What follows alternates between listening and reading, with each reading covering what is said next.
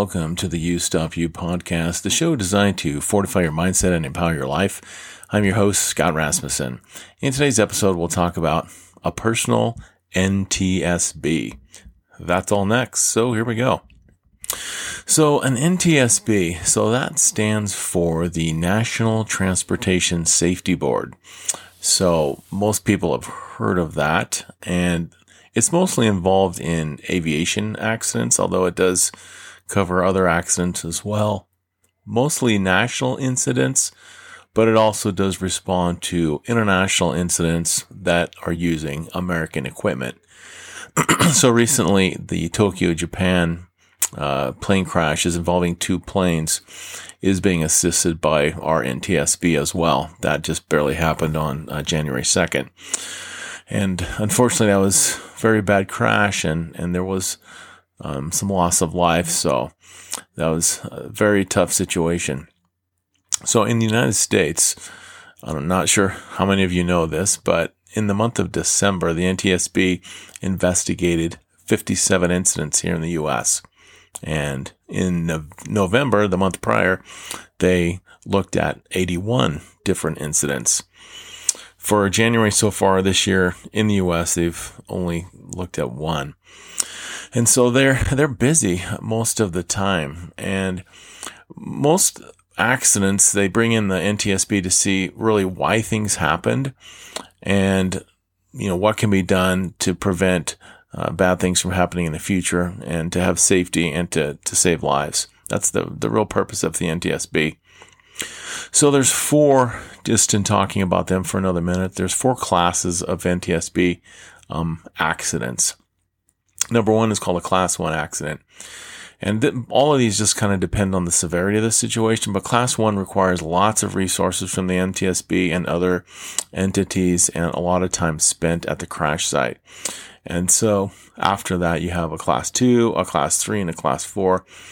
And for example, Class 4, those cases are mostly just all done remotely. And so it just depends on kind of what's going on. And obviously they investigate and then they give recommendations. So I was thinking, perhaps in our own lives, we need to have our own personal NTSB or maybe a YSYB or a YSYB board.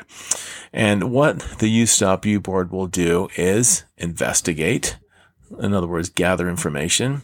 Number two, have a probable cause or the why that something's happening. And then number three, to recommend a solution, or in other words, a clear way to improvement.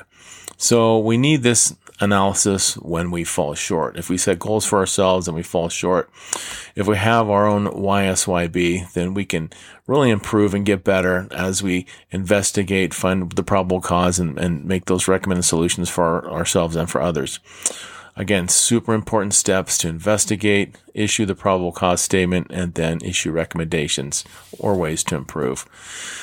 So, for example, if you had a goal for this new year to exercise before work, and maybe that's not happening. So first thing you should do is just to investigate, find out what's happening. So you're not getting up. Why? Well, one of the reasons is you're not responding to the alarm or you're pushing the snooze button just too many times. Actually, you might be just way too tired because you stayed up way too late from the night before. So the probable cause in this situation would be you're actually going to bed too late. So you're just because of that, as a result, you're just too tired in the morning. Or the other thing from the investigation would be you found out that the alarm is just simply too close to the bed. It's too easy just to reach over there and hit the snooze. So if it's away from the bed, a number of steps, you actually have to get out of bed, go turn it off. And at that point, hopefully your body is semi-awake and you can actually get up for the morning. So recommendations would be a few things. Number one, for instance, go to bed at like 10:30. Okay, go to bed earlier so your body can get more sleep and be more rested, more restful, so that when your alarm does go off, you're able to actually have the energy to get up and turn that thing off and start your day. The second thing would be just, move that alarm away from your bed. The third thing, a possible solution might be to have some type of a prize or something for the very first morning that you wake up and exercise, like go outside and jog or whatever it is that you're going to do. I think it's important that we look at this for this year, our own YSYB, our You Stop You board, so we understand what's stopping us from getting to our destinations successfully.